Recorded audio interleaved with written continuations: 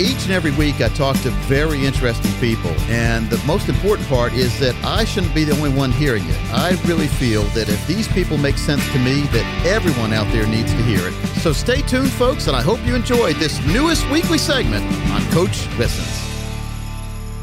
Jen Sincero is a New York Times best-selling author. Her most recent book, You Are a Badass at Making Money, Mastering the Mindset of Wealth, continues to get rave reviews.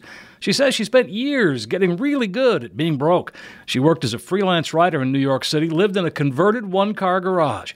Sincero says she was in her 40s when she finally decided she was done being broke and set out to get rich. Her first bestseller, You Are a Badass, How to Stop Doubting Your Greatness and Start Living an Awesome Life, got her started on that path, and she hasn't looked back.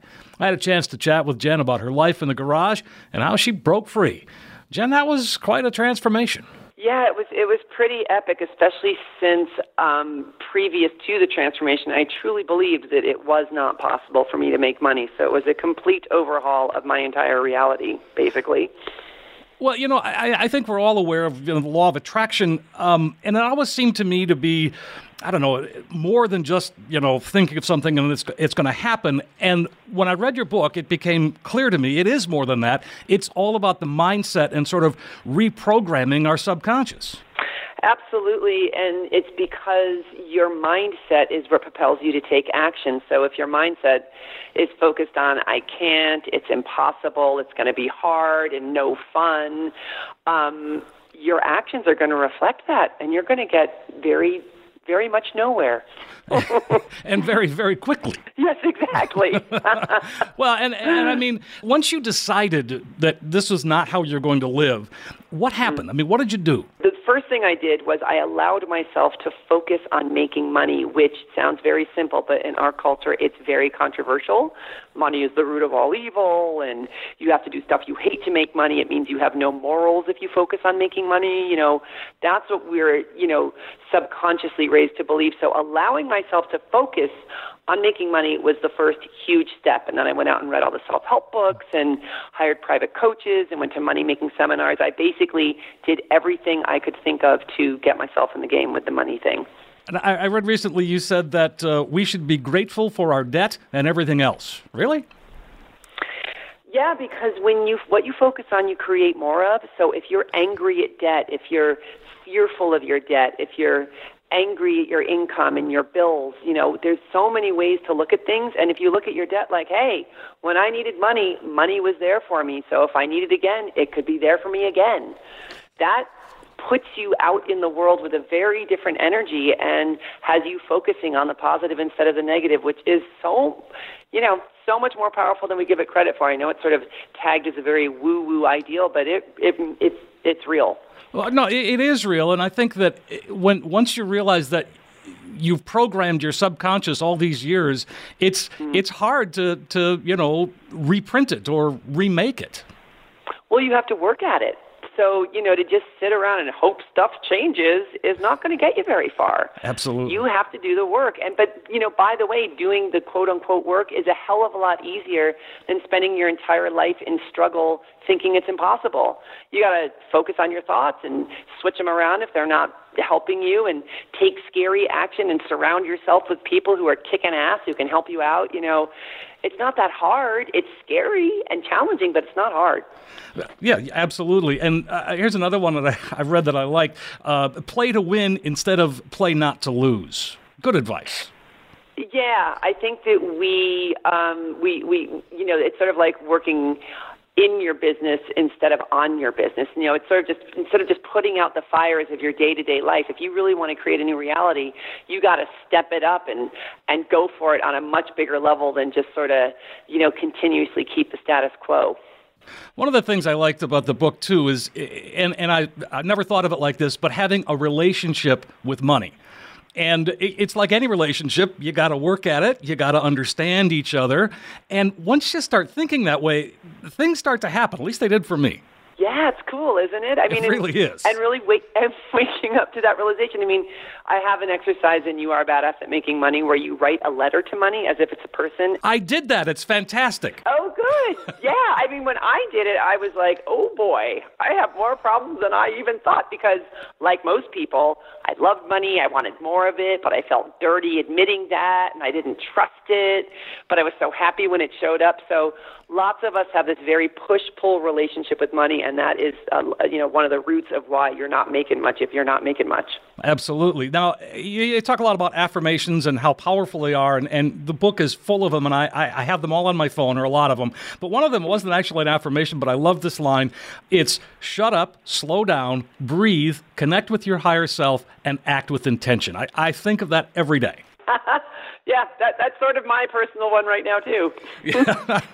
Another one that we had, you say gratitude defeats fear, and you talk a lot about gratitude and how important that is. Mm-hmm. Again, what we focus on, we create more of. And when you are in a state of gratitude for what you presently see standing in front of you, as well as what you are working to create, it puts you in a different energy. And we are creatures that thrive on energy. And so when you've got a low energy and you're focused on the negative and all the can't and the woe is me, you pull in more of that into your reality. That's what you're able to see. And so when you're in a state of gratitude, it opens you up to all the experiences and people that are going to help you get where you want to go. And you're just going to feel a lot better. You're just going to be happier. So what's to not like about that? I work with a lot of people that are heading into retirement or are scared to look at their retirement. And this is a book that can help them as well, because it really is never too late to start that saving, to start believing that you can have a good retirement. Absolutely. And I think you said something really important. They're scared to look at it. They're scared to look at their money.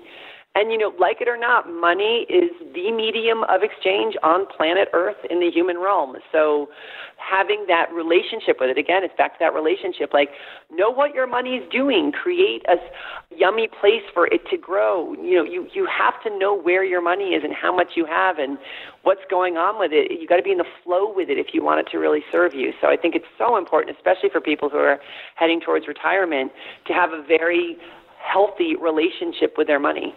Absolutely, and to face it head on, because money's not going to hurt you. It's only going to help you. Absolutely, and it gets such a bad rap. Why is money the root of all evil? Money is, paying for this phone that I'm talking to you on and bought me a cup of coffee this morning. Let's focus on all the beautiful, beautiful things that money really does bring into our world. People do horrible things out of greed, certainly, but it's not money's fault. One of the things you mentioned in the book, too, is the cocktail of creation. That's amazing, too. That whole thing of just, you go through that little list of just one-word things, but they really open up the mind and to sort of get you into that creative flow. Yeah, it's all the stuff that anybody who's schooled in self-helpery, it's the reason that we say this stuff over and over and over. It's watching your words and your thoughts and taking scary action and stretching yourself and, doing all the things that you've probably heard that you should be doing all the time and trusting that it really works and keeping the faith and surrounding yourself with strong people and there is a method to the madness, and it's a matter of allowing yourself to do it. And you can change your life on a dime. I mean, I certainly, once I got serious about it, it started happening really quickly. What's next for you?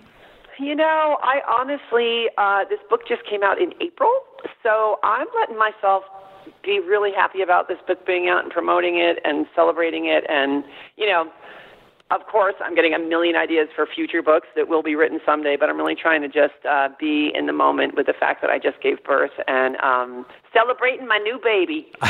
Well, I'm happy to help you celebrate because I love the book. And again, thank you so much for spending some time with us today and especially talking to folks who are in that retirement red zone, we like to say. And those are the folks that I work with, and they need to hear this as well.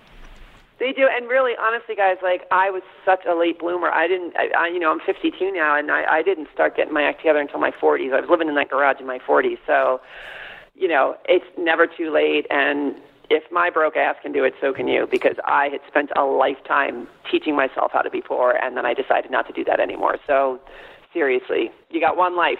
I'm with you. Thanks again to Jen Sincero, author of You Are a Badass at Making Money, Mastering the Mindset of Wealth. You can learn more about Jen Sincero at her website, jensincero.com, spelled Sincero. Her books are available everywhere. For the Financial Safari, I'm Steve Siddall.